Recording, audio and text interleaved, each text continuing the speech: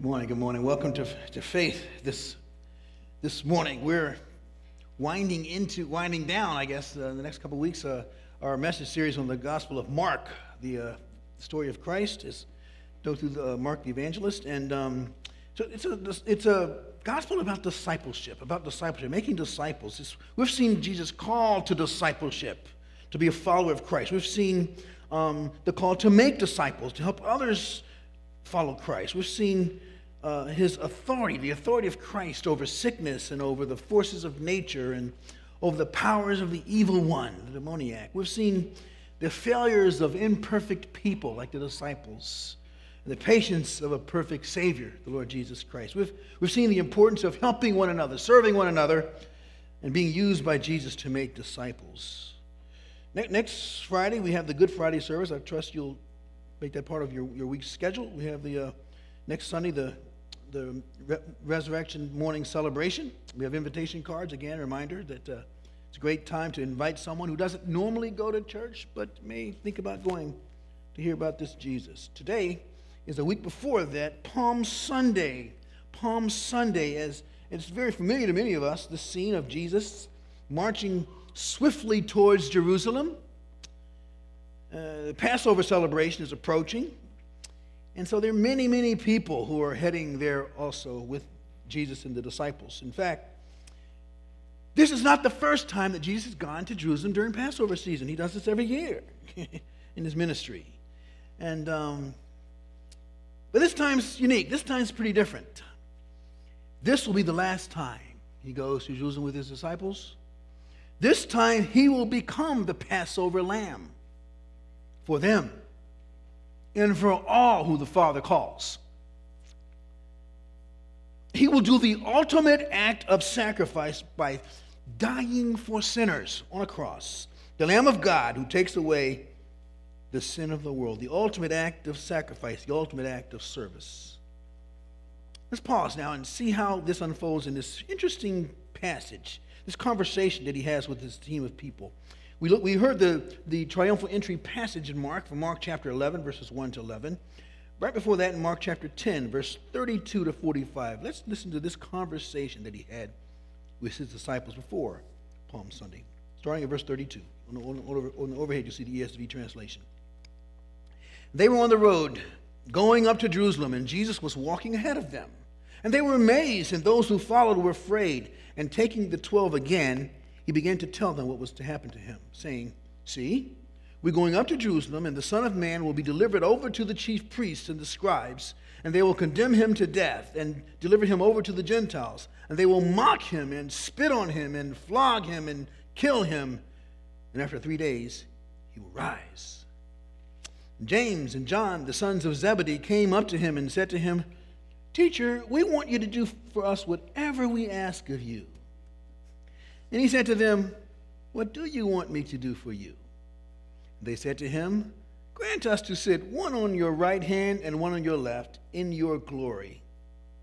And Jesus said to them, "You do not know what you're asking. Are you able to drink the cup that I drink, or be baptized with the baptism with which I am baptized?" They said to him, "We are able." And Jesus said to them, "The cup that I drink, you will drink. And with the baptism with which I am baptized, you will be baptized. But to sit at my right hand or my left hand is not mine to grant, but it is for those for whom it's been prepared." And when the 10 heard it, they began to be indignant at James and John. And Jesus called them to him and said to them, "You know that those who are considered rulers of the Gentiles lord it over them, and their great ones exercise authority over them. But it shall not be so among you.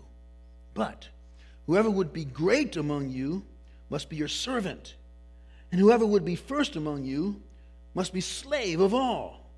For even the Son of Man came not to be served, but to serve, and to give his life as a ransom for many." God's word. My title is simple: Jesus, our great King. Jesus, our great King. This Palm Sunday passage is often called the triumphal entry. He enters triumphantly into Jerusalem. Great triumph as the crowds cried, "Hosanna." He entered on a donkey. And the question When was the last time you saw a donkey? It's been a long time for me. It's not easy for us to comprehend the implications of this in our 21st century world. Often when you're driving, you see a stretched limo go past you, and you say, wow, that's interesting. It's a different kind of vehicle. People often rent limos for big events, senior proms or weddings. It used to be times where limos were only for the rich and famous, but it doesn't seem that that's true anymore. Now it's for wannabe rich and famous. I don't know. People who want to look like they're rich and famous will rent limousines. I don't know. The ancient kings had an instinct when they rode into parades to have an ancient limo, beautiful horses, beautiful stallions and horses that would parade into town. Sometimes it would be on a chariot that would be driven by a beautiful horse, beautiful, majestic horse. But on Palm Sunday, Jesus decided not to do that. He decided to not find a limo, but to find a pickup truck. And the folk just couldn't understand why. They didn't grasp why, because they didn't grasp his mission, you see. Yes, he talked about the kingdom of God. He never flinched from explaining many times what the kingdom was about in parables and directly and through miracles and signs and through encounters of power, but they didn't get it. Not even his closest friends, the disciples, got it yet. And so on Palm Sunday, the crowds cried, Hosanna, Hosanna. But on Friday, they cried, crucify him, crucify him. Sad to say, they never truly understood him or his mission. They had incorrect messianic aspirations and understandings. Well, let's not be too tough on them, folks. We don't have proper notions of Jesus ourselves. Don't we try to squeeze him into our mold rather than let him be Almighty God, all-wise God, the sovereign, compassionate King that he claims to be in the Word of God and whom we found him to be? Don't we still prefer a Messiah who meets our needs on our timetable and our schedule? Don't we prefer a Messiah who immediately answers all of our prayers exactly as we utter them? Because obviously we are all wise and know the best way that things ought to happen in our lives, don't we? Now, we would rather create a Messiah in our own image rather than let God be God. The Messiah who saves, who heals according to his good pleasure and his good will. He understands what we fail to grasp, that he first must die for his people so that he might reign for them, in them, and through them. Jesus is going to make a connection between his great messianic mission, coming to this world to save his people by dying, and the need that all of us possess to be servants as well, fulfilling his mission in our lives to be servants. Let's face it, we have a very low view of servanthood, don't we? Don't we? We have a wrong view of what it means to be great. To be great is to be served, not to serve. We're all on a power trip of some sort.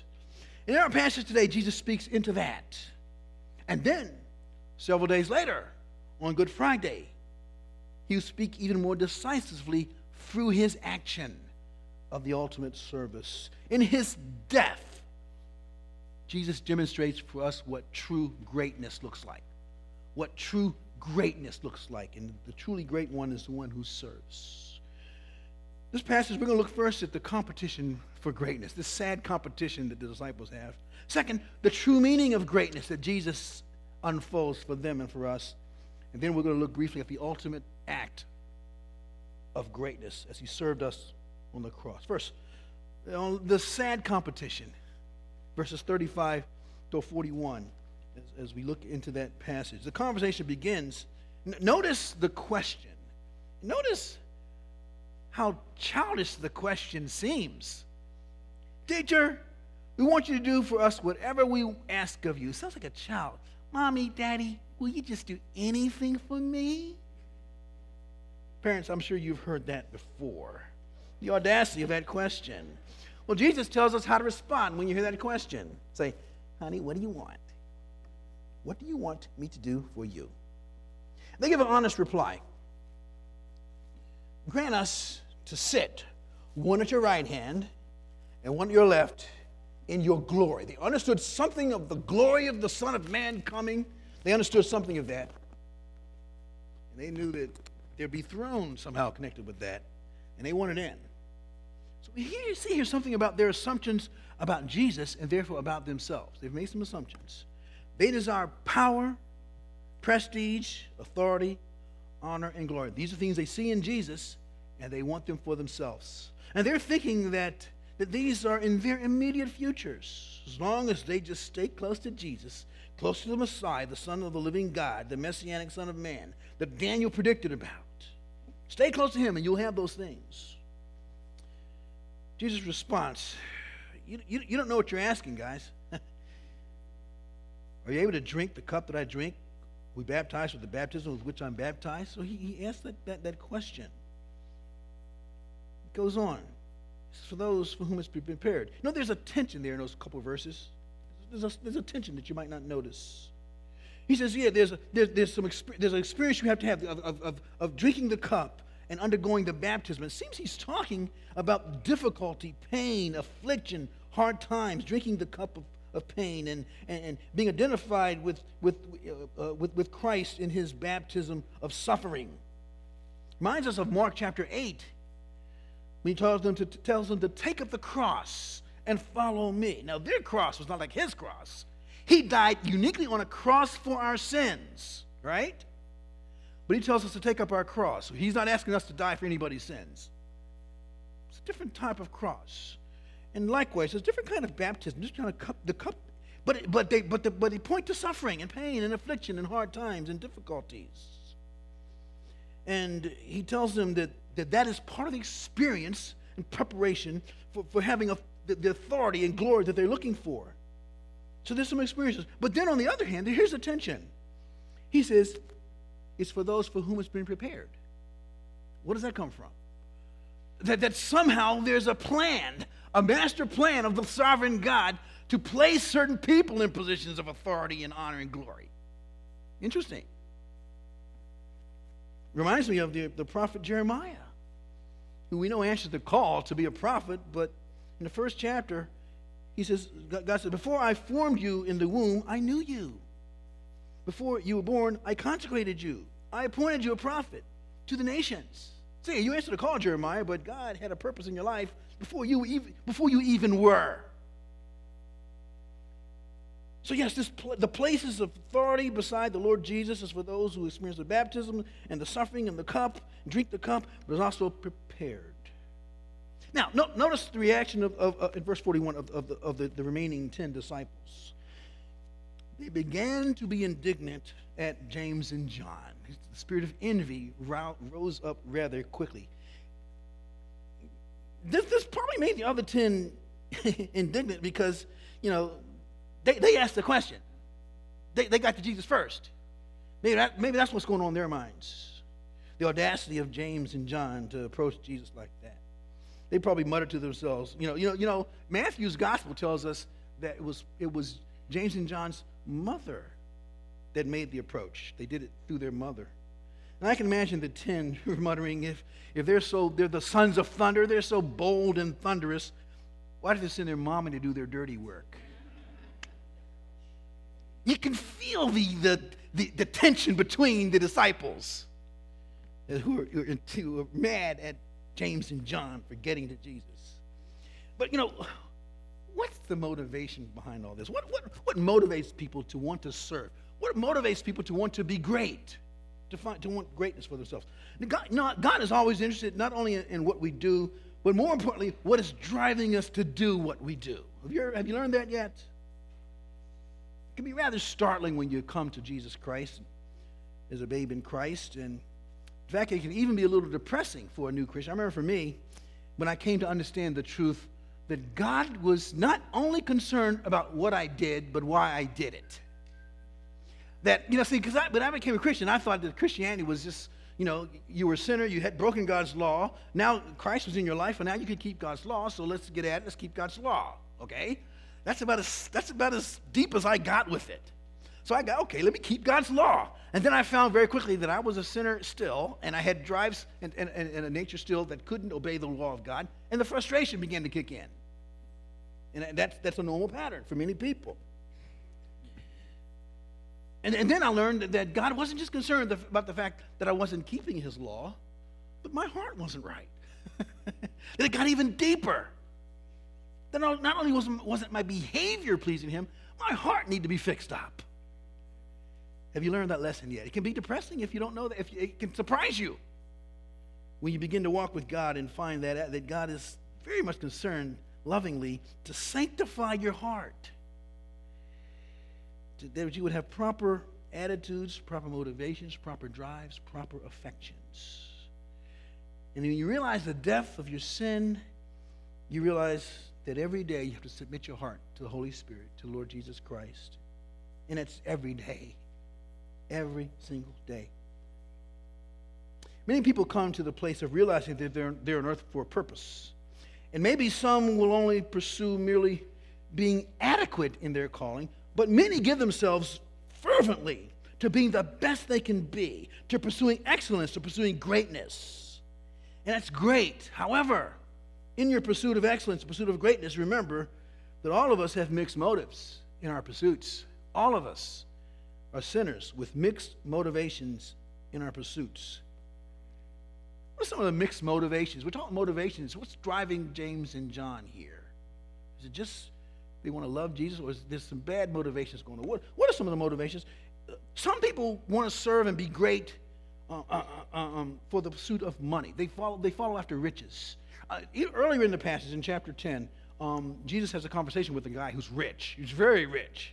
In fact, his riches become a barrier between his relationship, wanting to know God. He comes to Jesus saying, what can I do to have eternal life? That's a great question. But his riches got in the way. His life was motivated by the pursuit of riches, the pursuit of things. And often it's not just the pursuit of things, but it's the pursuit of the things that riches can bring.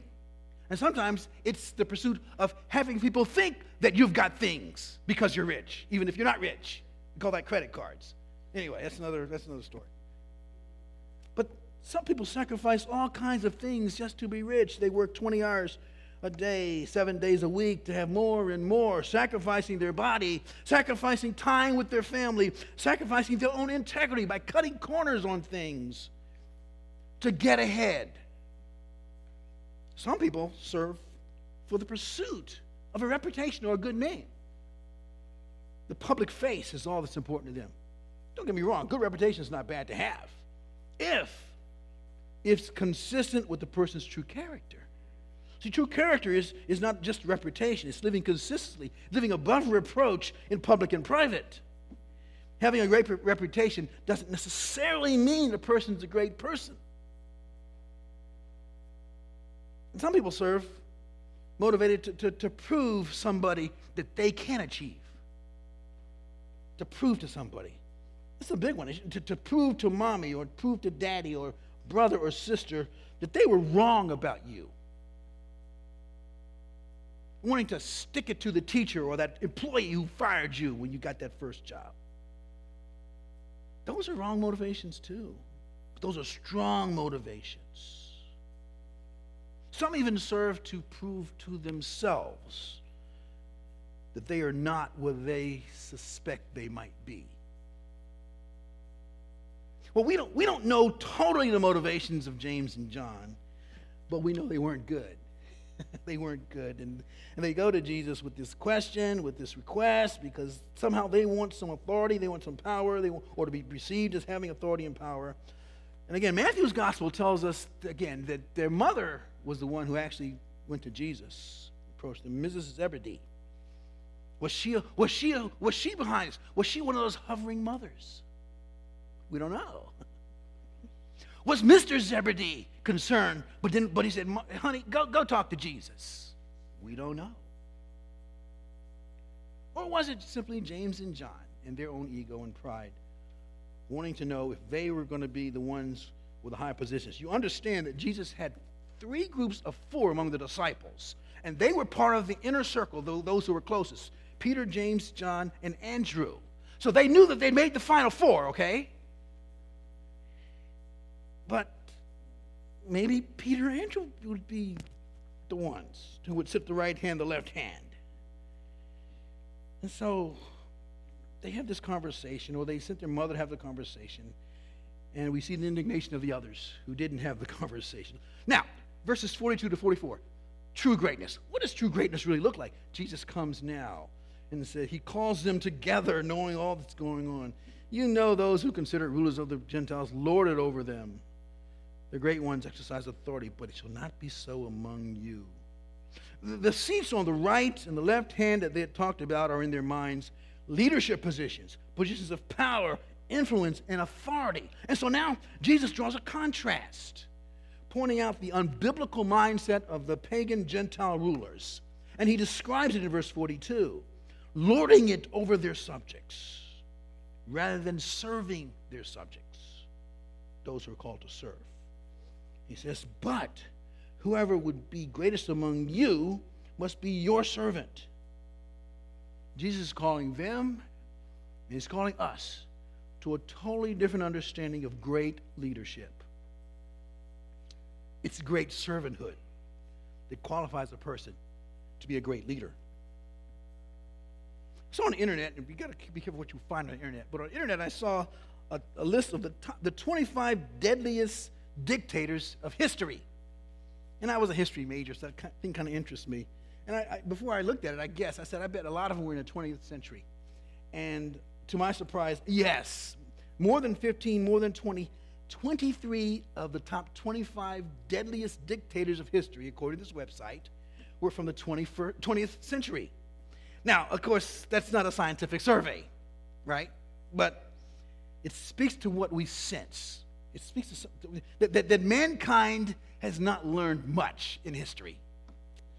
Even in our day, the 21st century here, we see heavy-handed regimes brewing in our world, North Korea and China. It's quite interesting. Jesus has some strong statements here about pagan leadership, about the default nature of Gentile leaders. Some strong statements here. They're without God's revelation, and they need God's revelation. And because of that, there's a wrong understanding of what true greatness is and true servanthood is. The contrast to bad servanthood is good servanthood, good leadership. And I came back to the example of Dr. Martin Luther King. He's a great example of one who served sacrificially. He was simply a Baptist preacher who answered the call in his generation to fight for justice.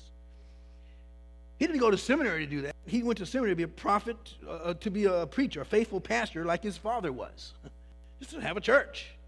But the times in which he lived moved him in a different direction, towards a different kind of ministry, a different kind of greatness. A couple quotes by him. Life's most persistent and urgent question is, what are you doing for others? Good quote. Another one. If I cannot do great things, I can do small things in a great way. Oh, what a good quote. If I can't do great things, I can do small things in a great way. You know, in a few weeks, a couple of us will be going to Memphis, Tennessee for MLK 50. I can't believe it's been 50 years since he went to Memphis, Tennessee to assist the local trash collectors in their strike for better working conditions. And he never left the city alive. He understood service, though, and he called all people to greatness and to be treated with dignity as image bearers under God. One more quote. Not everybody can be famous, but everybody can be great. Because greatness is determined by service, and anybody can serve. You don't have to have a college degree to serve. You don't have to make your subject and verb agree to serve. You only need to have a heart full of grace, a soul generated by love. Martin Luther King. Jesus has modeled the importance of serving for the 12 throughout 3 years of ministry and for us on the pages of Scripture. And for them, he will continue to do that this last week before he dies. Remember, on Thursday night, at the Passover night, he washed their feet as they wondered who would do the slaves' work. Jesus took off his garments and washed their feet. And then the next day, he would do the ultimate service, the ultimate act on Friday afternoon, which gets us to our last point, the ultimate service by the Great One, Jesus Christ, the cross, the ultimate act of sacrificial service. Verses 32 to 34, where this passage begins, Jesus, for the third time in Mark's gospel, clearly says why he was pressing towards Jerusalem again. But it wasn't like the other times. He was clear. It just didn't fit into their theological box. They knew the messianic plan. They'd read their prophecy books. I don't know. They were traveling to Jerusalem to experience glory with Jesus, the Messiah. But no, he told them, it was not to be seated in power, but to suffer in pain. It was not to reign over Israel, but to die for a people from every tribe and nation, to purchase salvation for his Father.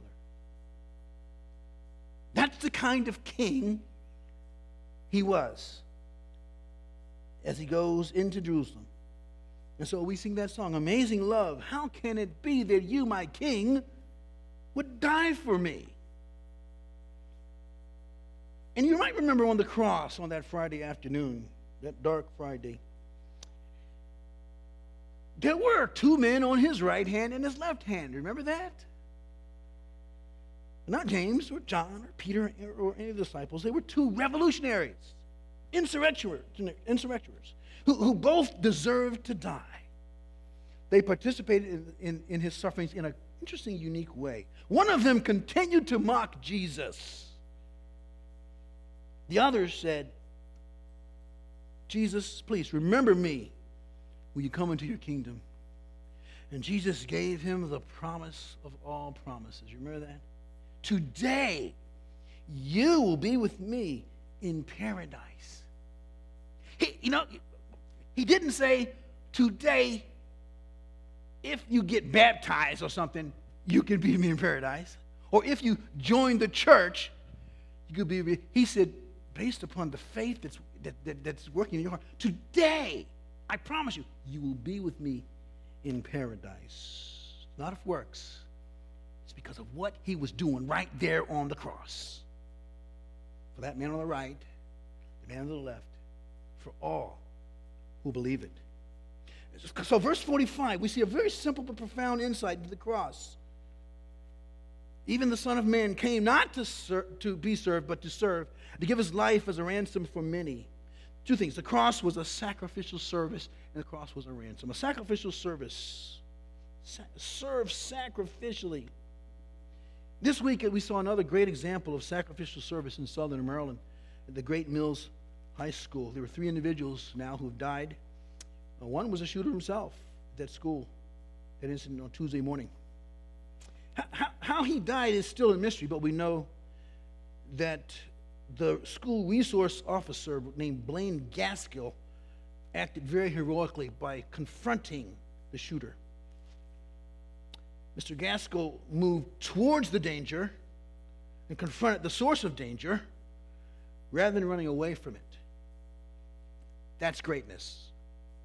Risking for the sake of others, sacrificing, serving for the sake of others, willing to even give up his body to protect others. And that's what Jesus did for us on the cross. He sets his face towards Jerusalem, and despite the disaster and pain and danger that he knew was ahead of him, he goes into it. That we might have eternal life, an abundant life. It was a sacrificial service that Jesus did. The Son of Man came to serve, and he came to give his life as a ransom. That's the language of commerce, the language of economics, of money, of payment. The payment of a price to purchase something for yourself. God purchased us. The ancient world slaves would be auctioned. The picture in the New Testament is that we were purchased. And rather than becoming in bondage to another, our new master sets us free. Free to be what we were created to be. You may be familiar with the word ransomware in the computer age. Hackers go in and lock up a computer network, insisting that there be payment made for the system to be unlocked. Ransomware. Ransom always deals with payment. You may be familiar with kidnapping situations. A good movie called Ransom, about a rich man, Mel Gibson, whose son is kidnapped. The ransom price was $2 million, I believe. It was gobs of money. And he knew that he didn't want to pay the price because even if he paid the price, they're probably going to kill his son. So he had interesting conversations with his wife when he told his wife he didn't want to pay the price. She said, "What?" Got pretty bloody, as all Mel Gibson movies tend to do. And of course, Mel Gibson prevailed at the end. But when Jesus paid our ransom, it was also pretty bloody. As the writer of Hebrews said so clearly, without the shedding of blood, there is no forgiveness of sins. Jesus is the Lamb of God, the Passover Lamb. Jesus paid our ransom. Yes, it was pretty bloody, but he prevailed. And so because he prevailed, we prevail. And we are set free to be what God wants us to be and what we were created to be. Palm Sunday, Jesus coming into the city of the great King, the city of David, Jerusalem, to perform the ultimate act of greatness. He comes on a donkey. David, King David, 1 Kings chapter 1. When David was about to hand over his kingdom, he gives it to his son, and he tells in that discussion, I want him to come into his reign on a mule. Yes, he says on a mule, a donkey. And the great kings, when they were preparing for war, would go be on a great war horse, a great powerful horse. But when they were coming to a city and they want to speak peace, they would ride in on a mule, calmly, peaceful. David says, I want my son Solomon to take over this kingdom with the image of a mule. Symbolic, very symbolic. You know, in the 2016 Baltimore mayoral election, there was a candidate who sought to portray himself as a simple blue-collar guy. He did this by riding around on a pickup truck and having advertisements where it was a pickup truck. That was his claim to fame. That was his little stick there. And he didn't come close to winning. That's probably pretty fortunate because the rumor has it that he really wasn't that blue-collar poor. He was a really pretty rich guy. And the pickup truck was simply a political gimmick. Jesus' entry in Jerusalem, brothers and sisters, was not a political gimmick. Jesus' entry in Jerusalem because he came as the King of peace to bring peace and reconciliation between us and him. His death was about true greatness, serving us that we might have peace with God. And so with the hymn writer, we say, all glory, laud, and honor to thee, Redeemer King, to whom the lips of children made sweet hosannas ring. Thou art the King of Israel. Thou art David's royal son, who in the Lord's name cometh the King, the Blessed One. The company of angels are praising thee on high, and mortal men and all things created make reply. The people of the Hebrews with palms before thee went. Our prayer and praise and anthems before thee we present. To thee, before thy passion, they sang their hymns of praise. To thee, now high exalted, our melody we raise. Thou didst accept their praises, accept the prayers that we bring, who in all good delightest, thou good and gracious King. He's a good King. He's a gracious King. He's a great King, and he has served you. So serve him. Worship him. Take some time this week to reflect on Jesus as your King who serves you and who calls you to serve him. Meditate on his love for you. That while we are yet sinners, he died on a cross that we might have life. Ask him to open a door that you might share that with somebody else this week. You might invite them to know the simplicity of Good Friday. that it could be good for them. Serve him, share him, worship him. Let's pray. Oh God, familiar passage, familiar application. We're called to be people who serve you. But maybe not get lost in the simplicity of it. May we, in our hearts, in our wills, say, yes, I will be your child. I'll be your son and daughter who will bring others to know that you are their king. Lord, this passage points to our hearts and our motivations and our hunger for honor and glory. Lord, may we glory and boast only in you. We're really nothing. We're really nothing. But you are all. And you are all that we need, as we say.